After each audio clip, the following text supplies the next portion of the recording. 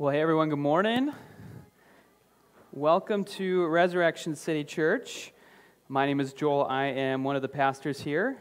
Special welcome if you're visiting with us or you are joining us for the first time here at Res City, whether you're here in person, maybe you're watching online for the first time, or maybe you're listening to the podcast later on, and you're just kind of checking out Res City. Just special welcome to you. Want to let you know we appreciate you. We notice you. We're thankful to have you joining us in worship this morning. We are in a sermon series we're doing throughout the summer called Build and Plant throughout the book of Jeremiah. With the big idea is God has come to speak through the prophet Jeremiah into his own time and place, into ancient Judah, to uproot and tear down things that kind of oppose him, oppose his ability to be worshipped, to be followed, to be proclaim his glory to the nations around Israel. He's uprooting and tearing down those things so that he can build and plant. And we still think God's word through Jeremiah can do that for us today. So we've been spending some time allowing God to do that through the prophet this summer. I'm going to pray, and then we're going to get into our message today. Lord, we thank you that you are present with us. It's one of the things we believe happens in worship is that your presence is with us. I pray that you'd help us to take that seriously today and always as we worship together, Lord, but we seek you out. I pray that that would be our heart's desire today and every day, God, that we would know you more and more. We pray this in Jesus' name. Amen. So a few months ago, I was back home at my parents' place, and my mom, kind of right before we were about to leave, she gave me some stuff to take back with me, like some stuff from when I was a kid or in high school or whatever. She wanted me to look through it and kind of basically get it out of her basement, I think, as moms do from time to time. And part of this haul included some senior pictures that I had not seen in a while. And so I figured I would, take a look through them. And I figured, these are probably not the best, like senior pictures in general. At least I feel like when I was growing up were super cringeworthy a lot of times. But even I was not prepared for this one. Yes, that is me. As 17-year-old Joel. I showed this picture to a neighbor of mine afterwards, and she goes, "It's nice your family stuck with you," which I think is a real good way to put it. I kind of have a hard time fathoming how I was a 17-year-old kid at this time. I was driving around. I would be voting in a few months, or I'd be able to vote in a few months. I don't know how in the world I allowed this photographer to let me take this picture. I'm like, what was going on in my head? It's kind of amazing how bad it is. I'm sure if you'd asked me, though, if you'd gone back, you got in a time machine, you asked 17-year-old Joel, why did you do that haircut for these senior pictures? Why did you let this photographer, let you do the fist to the chin pose? What was going through your mind with that terrible grin? I probably would have had a reason for it. My guess is I would have actually defended it. I would have, had some reason. In the moment, I'm sure it made sense to me. It could have been I genuinely thought it looked good, which, if that's true. It could have been that I, trusted this person. They're professional. Maybe it's not what I would do, but they know what they're doing, and we should always trust professionals. We should always trust people we're paying money to and assume that they know what's best for us. I'm not a pro. Who are you to speak back against that? I think more likely, just knowing myself, it was probably that I just had something else I wanted to do and wanted to get out of there. So I was like, cool, what do you want me to do? Okay, I'll take all these pictures, and let's just get this over with. I wanted to run home and watch SportsCenter or something like that is, probably my guess. But in the moment, I think the point is I had some reason, right? My mind, my heart were in alignment on letting this thing happen. And I think in reality, it does kind of show, how much of a puzzle our minds and hearts can be, right? That we often don't realize in the moment, but we look back on things, maybe, and we are like, I don't know what was going on there, but clearly I like to think of myself as a reasonable person, a rational person. I don't just do things totally willy-nilly. I usually have somewhat of a reason for it, and so I did there. I don't know what it was. I don't know why in the moment I thought that was okay, but it's clear that my heart or my mind was fixated on something there. I'm going to guess maybe you guys all have some humorous stories like that too. My guess is no one has a senior picture worse than that. I don't know, maybe you do. If you do, I'd love to see it, but I'm going to guess no one can top that. But at the same time, right, like, you might have humorous stories, but I'm going to guess we all have similar stories of stuff like that, but that were more serious. Whether they were decisions we made, they were paths we took, and then the things that we look back on now that maybe give us some shame or embarrassment that made total sense in the moment. They felt urgent or unnecessary even. Urgent and necessary in the moment maybe. We look back now and we think, I don't know how I got myself to think that, right? I know in the moment I felt sure of myself. I wasn't, questioning my reasoning or my emotional clarity there. And maybe I had some good desire mixed in, but I can look back now and see that there was actually maybe some selfishness mixed in, some ulterior motive. And now I wonder, as I look back at this thing, like, why would I have thought that that was okay? Why would I have taken that path that, like, I can see now, and I probably should have seen then, led to some ruin, led to some consequence, right? Why was I okay hurting this person? Maybe that's the way you frame the question. Why did I think I had the right to do this or that thing? Why did I fixate on this object above all else? Okay, and we can't figure it out yet. We all have done that in the past, right? Now, I think this all gets us into the mind space to help us sort of enter into this passage well. And so what we're going to be talking about today is God's hope for the puzzle of our hearts and minds.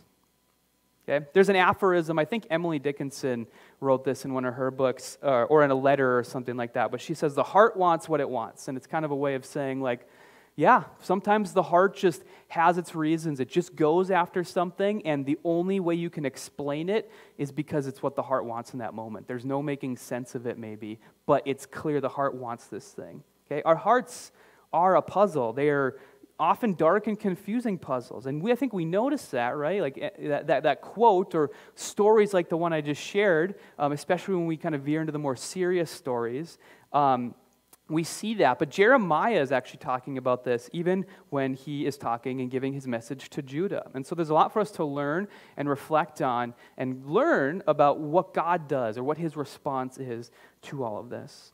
So let's get into it today. We're going to be spending our time in Jeremiah 17. Let's start off with verses 1 to 2. The sin of Judah, this is God speaking here in Jeremiah, writing down this message to deliver to Judah. The sin of Judah is written with an iron stylus, with a diamond point. It is engraved on the tablet of their hearts and on the horns of their altars. As they remember their children, so they remember their altars and their asherim, which is just a pole or a tree that's associated with worship of some other god, by green trees on the high hills. So God is talking about these patterns or habits that Israel has that are engraved, they're carved onto their heart. Like their heart is a stone tablet, and something has been written on it that comes out of them now, and it's written in there so deeply. It's like it's been written with an iron pen, with a diamond point on the edge, right? A diamond is like the hardest thing that there is, right? Or at least it was at this time understood to be the hardest thing in the world. It would write into stone so well that it would be engraved in there forever. That's what he's saying. This is what is on Judah's heart. Now, the idea of something written in stone is not just something that Jeremiah or God is pulling out of thin air here. So earlier, Israel, which has now become the nation of Judah in this time, they had received stone tablets from God with the law on it. All right, and that was kind of understood to be written in stone. It was so important to be given to them by God that he said, write this down on stone so you can never lose it. You can never forget it. Not on a scroll, but on stone to show the value of this law.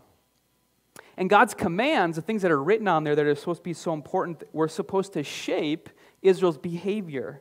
Not that they would just, and not just that they would memorize some list of do's and don'ts, right? It's not just like memorize this code and just make sure you never accidentally, break rule number 5 or something like that. It's supposed to be something that would become a part of them, that would guide their hearts, their will, their desires, and their actions. And when the world around Israel looked at them, they were supposed to see hearts that were resonating an understanding of this law that had been given to them on stone tablets. They're supposed to see God's wisdom, his glory coming out of Israel as they followed after this law that had been given to them. But there's a problem with this. They still have the law. It's been written on stone for them, right? Everyone knew the law. That was not the problem. The problem was this, that their hearts have a commitment to wrongdoing that is etched into them. And it is overriding their ability to follow this law that has been written on stone. So I think there's a truth here that for us to understand. What's written on our hearts is going to override anything that is written anywhere else for us. Okay? If something's written on our hearts like this, it's going to override any other command or wisdom or guidance or advice that is given to us. We are going to follow after the thing that is written on our hearts. And so they keep taking these wrong paths over and over again. So for example, the real beef that God has here, we find in verses 5 to 6 is this. This is what the Lord says, "Cursed is the man who trusts in mankind and makes flesh his strength, and whose heart turns away from the Lord. For he will be like a bush in the desert, and he will not see when prosperity comes, but will live in stony wastes in the wilderness, a land of salt that is not inhabited." So what is etched onto their hearts and can't be removed is this trust in human strength. And specifically for Judah, as we really study what's going on here, it's a trust in sort of political alliances with the nations around them. Okay? They live in a turbulent time. It's kind of a crazy time. And Israel is fixated, Judah is fixated on finding their security or their way out of this turbulence through forming political alliances with the nations around them. Okay, they, instead of being set apart and unique, right, this law was supposed to help them do, they wanted to look just like the other nations around them, kind of playing politics, relying on the strength of armies and counting up the number of horses or soldiers that they would be now having on their side in case it came to it. And they're listening to the wise men of these other courts very happily, coming into their court of their king, kind of telling them that they should throw their lot in. Join this alliance with us. Here, we have this plan to overthrow Babylon. Why don't you help us out? Commit your men to us. We'll make it work. This is going to work. This plan is perfect. And Israel is very happily going along with all this stuff because of what is etched onto their heart. It is a trust in this thing rather than relying on God and hearing what His word is for them. And so this, we've talked about this. Jeremiah has he spends 40 years talking to Judah. We don't know where in his ministry this specific message comes, but he just keeps banging his head against the wall over and over and over again. And the reason is because he's contending with these hearts that have something else etched into them, kind of hard and unable to be moved to listen to God's message through Jeremiah. And it leads Jeremiah to pontificate here. The heart is more deceitful than all else. It is desperately sick. Who can understand it? Now, heart here, I think it's important for us to know, it's not just like emotions. I think when we think of what our heart is today, we think of our emotions, right? Our feelings are into something, and we separate it out from maybe our mind or something like that. That's not really how I think an ancient Israelite would have thought about it. They would have said the heart is the thing that's inside of you, the kind of, what bubbles up out of you, right? It's your will, it's your desire, what you're fixated or focused on with your whole being. That's what they mean when they talk about heart. Now, because their hearts are deceitful and desperately sick and unable to be understood, God says Judah can't be trusted. They say one thing to God. We talked about this a couple of weeks ago. They say one thing to God, but they do the total opposite of it. They don't even know what they want a lot of times, God is saying. And so they just go from thing to thing, kind of wandering aimlessly, kind of like they're sick. And they change over and over and over again. Okay? In their minds, in all the times that they do these things, they are totally justified, right? They don't seem to have any remorse or any sort of hesitation about doing this stuff. And that just proves God's point, because it continues to lead them over and over again to disaster, okay? Including the ultimate disaster that hangs over the book, that even though, we read it and we hope Israel's going to change, we know they don't. Okay, we kind of keep reading and we think, please, Judah, do not go down this path any longer, but we know that's what's going to happen. And we see them do it a couple of times, even on the way to this ultimate disaster. Okay, Judah keeps trying to pick the winning horse despite listening to God. They form alliances mostly with Egypt, and they keep choosing wrong. And so they have kind of multiple stages before they finally get to the place that the book ends where Jerusalem is burned to the ground, essentially. The temple is destroyed. Many of the people are carted off to Babylon, where they're going to live as slaves in a nation that is not their own. And it's all because they continue to go down these paths over and over again. And they have no one to blame but themselves. Steve Treichler, a friend of mine, pastor at Hope, where I know a lot of you are very familiar with, he often points to this line. It's an Alcoholics Anonymous line. Apparently, it's repeated a lot of times to talk to people when they try to, maybe get out of going down the best course to deal with their addiction. And they say, your best thinking got you here. All right, I know you've thought a lot about this. I know you think that this is the right thing for you to do, but don't forget, the whole reason you're here is because you kept having the same, your best thinking was the thing that made you end up here in the first place. So maybe don't trust it so strongly. Maybe accept someone else's wisdom and what they have to say to you. This is what God is saying to Judah. Judah's best reasoning keeps getting them into more and more trouble, but they keep doing it. And maybe they understand it, maybe they don't. Okay? But God does understand it. And that's what he says here in verse 10. I, the Lord, search the heart. I test the mind to give to each person according to his ways, according to the results of his deeds. See, God does understand our inner self. He can sift through our contradictions and our desires to make sense of it and to know what is truly deep and down there. And this is one of the main reasons that Judah should be relying on him. Now, like we've said, okay, I'm going to wrap up this section where we're kind of digging into the text itself, and I really want to talk about what does this mean for us as we sort of try to learn from this. Because like we've been saying, Judah doesn't listen to this message. It's kind of one of the hard parts of reading the book. It's kind of depressing to read, but there's a reason that this survived. There's a reason that people preserved Jeremiah's message, and it's for people who come after so that they can read through it and they can learn themselves about what it looks like for us to follow God and hopefully avoid Judah's mistakes. Okay? And so the main thing, obviously, that we're going to talk about, I'm sure you can guess this, is this. We too have hearts that are deceitful, that even we cannot understand. See, I don't think Jeremiah is, when he says in verse 9 what he does, I don't think he necessarily means it to be just you, Judah, are sick. He says the heart is deceitful. He doesn't say your hearts are deceitful. He says, this is kind of true of all humans. And it's kind of a systemic issue, right?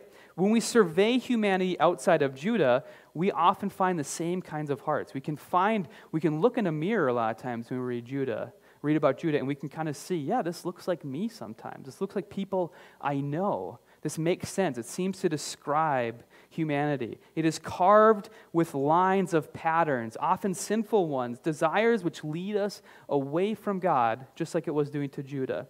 Carved deep into our hearts with a diamond pen, right? Allowing the kinds of things that we might despise, that we might say, this is not okay, to run really easily through.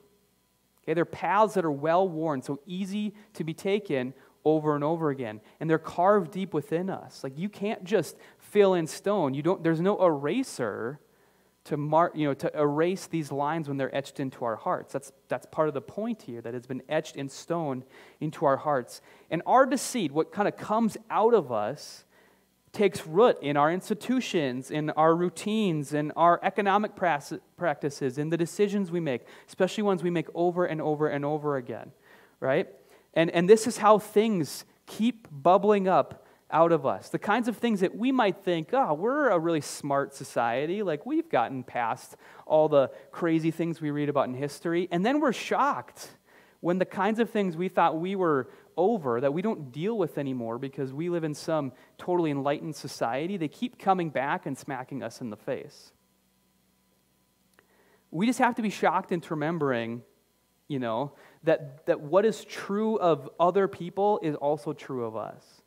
There's a reason that no society doesn't have laws. There's a reason no society doesn't have courts or people to kind of make sense and execute judgment. There's a reason that no society doesn't have police, right? We understand intuitively that this is true of us, and so we set up guide rails and buffers to try to keep the deceit of our hearts from causing total ruin to happen, right? Intuitively, we all understand this. We acknowledge that it's true even without acknowledging it sometimes. Now, this recognition of our deceitful, puzzlesome hearts has been a Christian and oftentimes Jewish conviction from the very start. It's something that's been recognized for a long time, though at times maybe needing to be reaffirmed. One of the earliest Christian thinkers, the Apostle Paul, says in a letter to the church to Rome that none, he's talking about both Jew and Gentile here, are right before God. None understand, none seek God. He's saying what Jeremiah is saying about Judah, but he's expanding it to include all of us. He's saying this is a common human problem. This is not something that just is going to show up in a couple people or in a couple times and places. And this is a recognition of what the Bible calls sin, that it's common to all of us, that we're all equals in committing it, we're all equal sufferers of it, and we're all equals in requiring God's grace to set us free from it. Now, we could deal with this in a lot of different ways, right? We could, respond on a corporate level, right? And I think it's good for us to do that.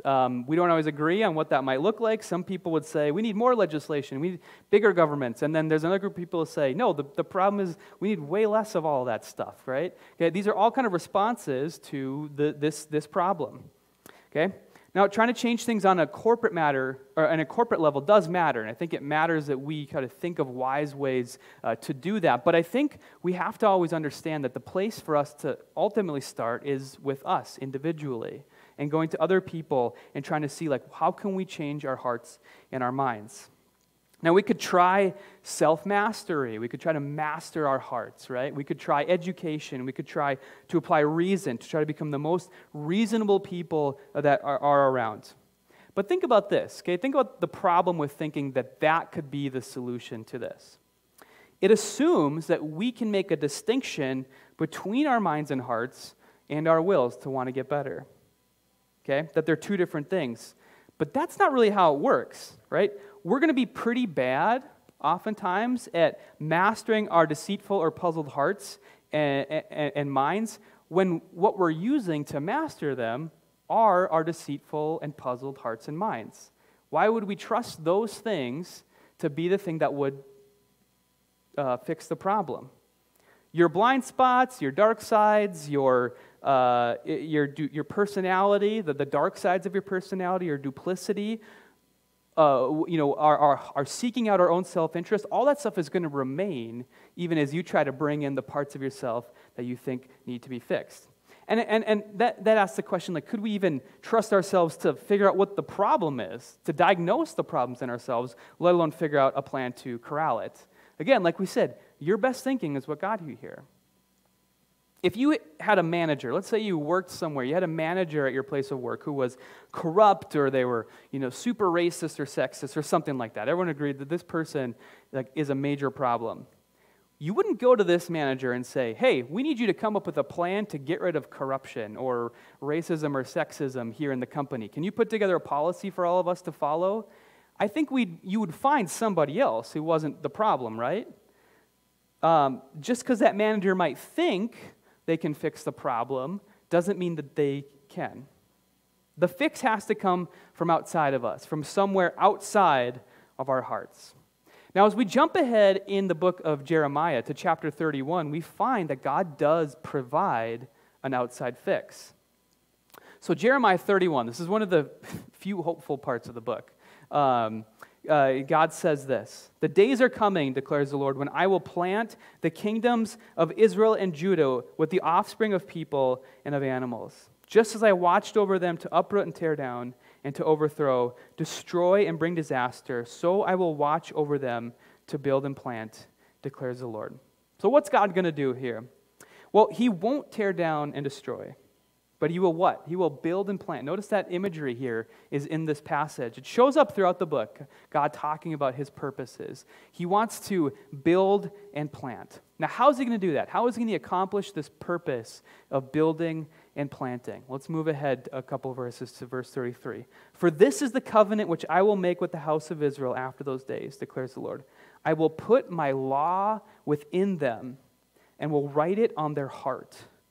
And I will be their God, and they shall be my people."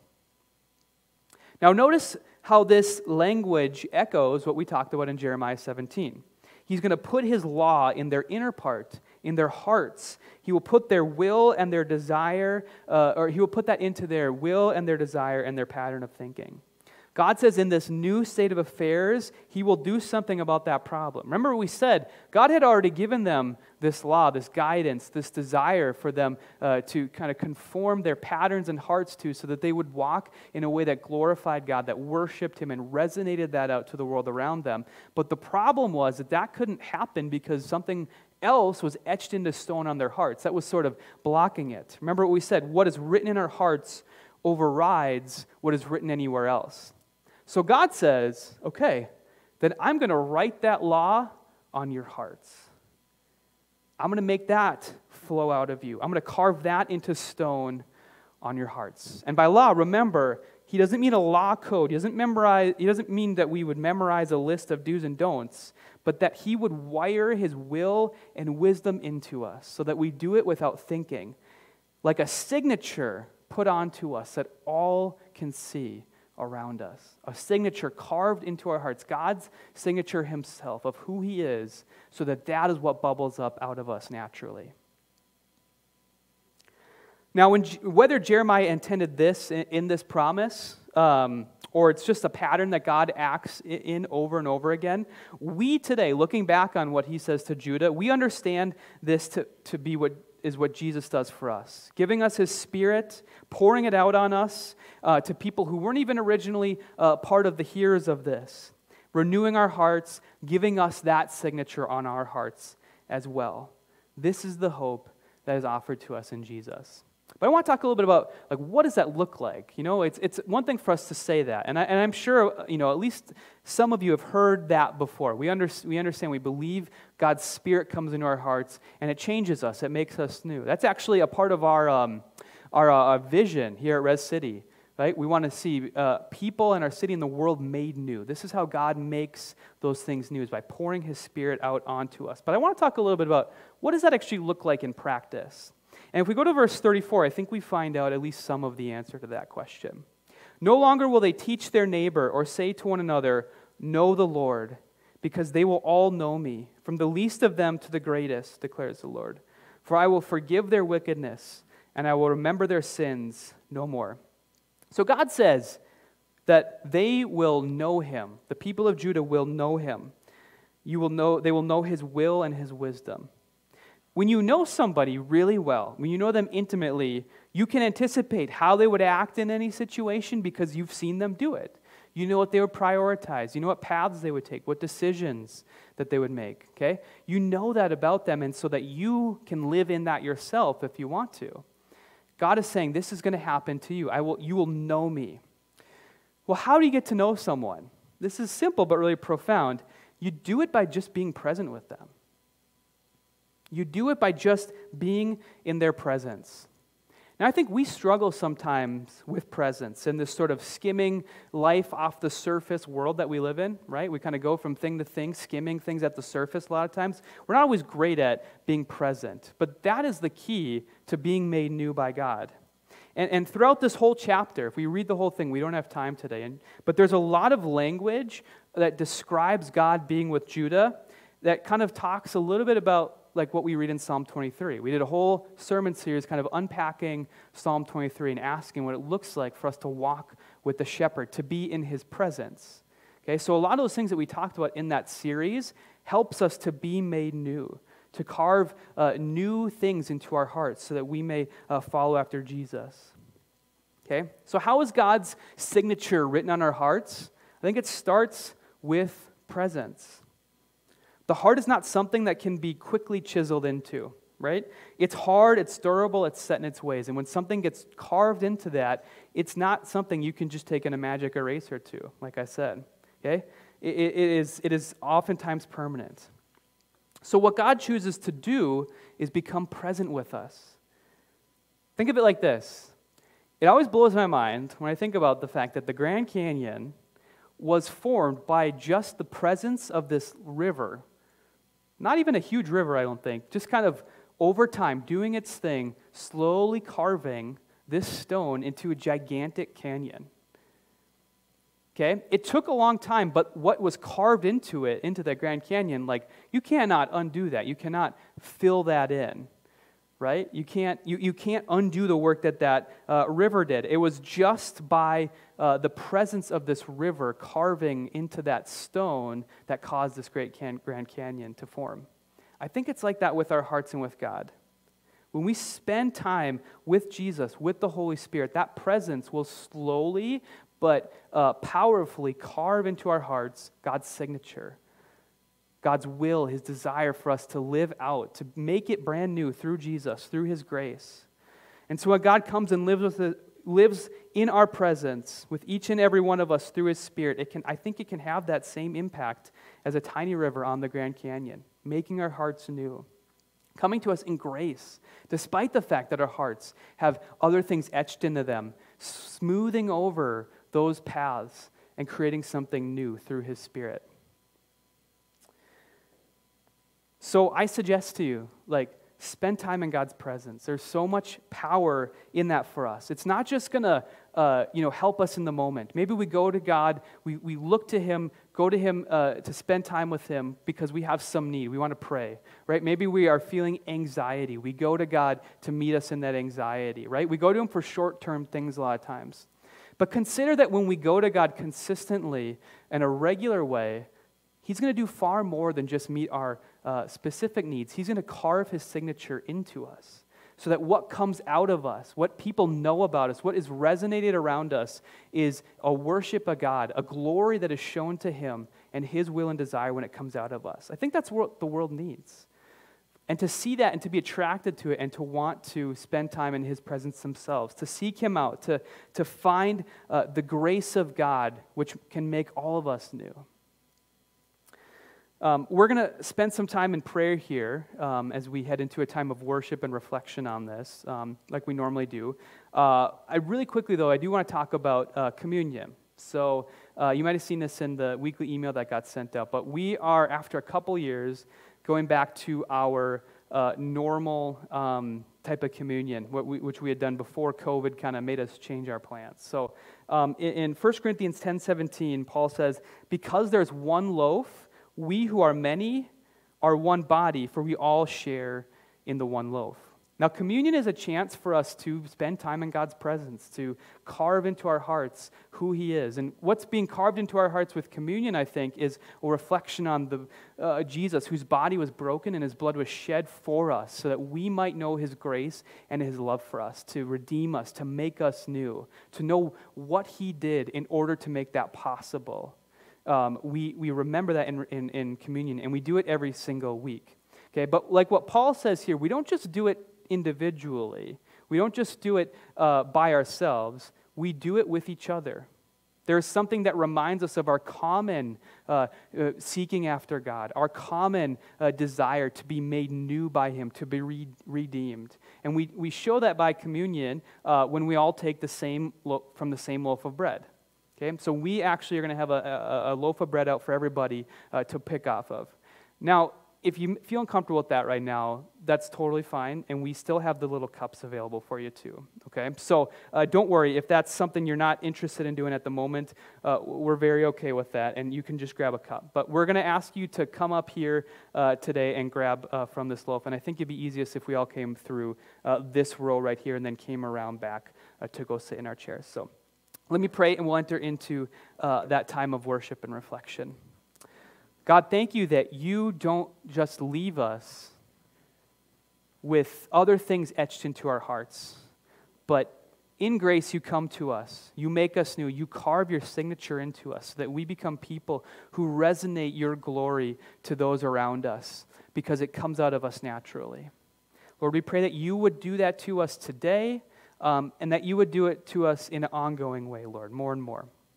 God, you carve into us slowly throughout our entire lives, making us more and more like You, more and more people who have Your signature resonating to the world around us. And we pray that You would do that for us this morning and all the mornings and days that we have going out from this place. We pray this in Jesus' name. Amen.